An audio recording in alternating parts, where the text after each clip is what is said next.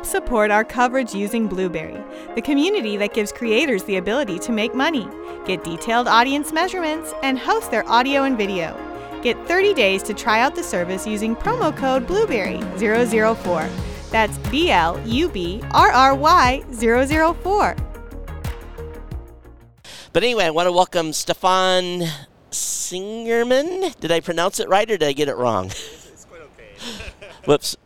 And you're with Charvy. Yeah, that's right. Yeah, hello, good morning. Good morning. So tell us what you guys are doing here at CES. Give me the full pitch on Charvy. Sure, we are just downstairs with the French Tech. So we're part of the startups which are here exposing. Yep.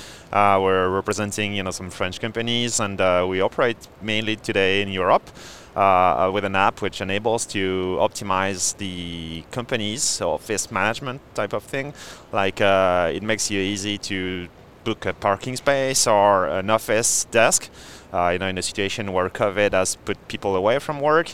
And sometimes when they want to go back to work, they want to know who's there, how many days they're allowed to go to the site, and we help them doing that with an app.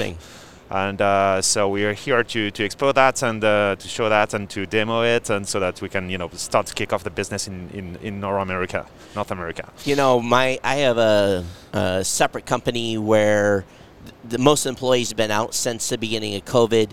We started going back to the office a little bit once a week about a month and a half ago. Right. And, some of the employees are comfortable coming back and some aren't. We've made it flexible for them to do that. But I think my organization is small enough, I kind of keep track of, who's doing what, when, and where. Yeah. But if you're with a bigger, once you get above maybe 50 or 100 people, you're not going to know who's in the office, who isn't, who's been, co-working together and all that stuff. So that's correct. Is your app then providing some tracking then to who's been exposed to who or who's been co-working together? What does that dig into? You have two sides of seeing the app. There's the employee benefit, knowing that they are allowed to go to sites and they can organize themselves, and the other resources there, and it's clean, because they know, the company knows who's going to occupy the space. The space, yeah. And so there's the benefit from the employee standpoint, and there's the benefit from the employer standpoint, who knows who's on site today, and they can know which team is there.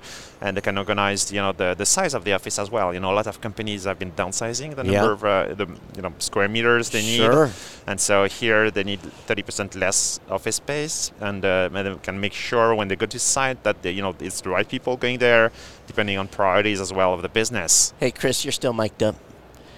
So are you saying that the app will actually help you determine what the new office size should be, or are you saying just because companies are downsizing, it just gives them a better way to manage that space? It gives you KPIs. You can monitor, you can view the number of office spaces that are being used in real time. I got you. So you can determine whether you want to size down, size up, or do whatever. So you can take decisions basically based on figures. And people, the employees, they know exactly where they can go and where it's safe to go, and so it makes the life easier, for the employees. That's one thing that we're looking at is the office space I had prior COVID was sufficient, and now I feel like I'm just paying for a lot of empty space. Yeah. And when you're in a lease, just really nothing you can do until the lease period is up. But it's something that we'll be looking at, Mike. To say, okay, can we downsize? Can I go from 8,000 square feet down to 4,000? What's the impact going to be? How many rooms? So I could see where this would be very beneficial to see use cases so that you have an idea what to plan for as lease agreements come up. Correct, and as well at the same time, what we see, in companies using our app, today we have more than 50,000 people using the app in real time, and so what we see that companies are converting some spaces which were dedicated to, desk positions, sure, workstations, to collaboration spaces, so that they convert the way the office is seen and occupied, right, so that it's more attractive. Because you have to to know why you're going on site rather than working from home. That's right. And if you go on site, it's because you want to have some interactions with others. Yep. And it's why the app gives you an opportunity, even if you keep the same space, to organize it a little bit differently, so that you have more interaction and it's more fun, and you have more willingness to go on site rather than staying home. Are you looking at adding anything in productivity standpoint? Because this is the thing I always worry about is when you're in the office, everybody can see each other. You kind of know what the productivity is, but when you're out, off site, you're out of sight, out of mind a little bit. You're still getting your tasks done, but you don't know if that productivity level is the same as it would have been if you were in the office. Maybe it's higher. It could be in that case. Are you guys looking at implementing anything in that regards?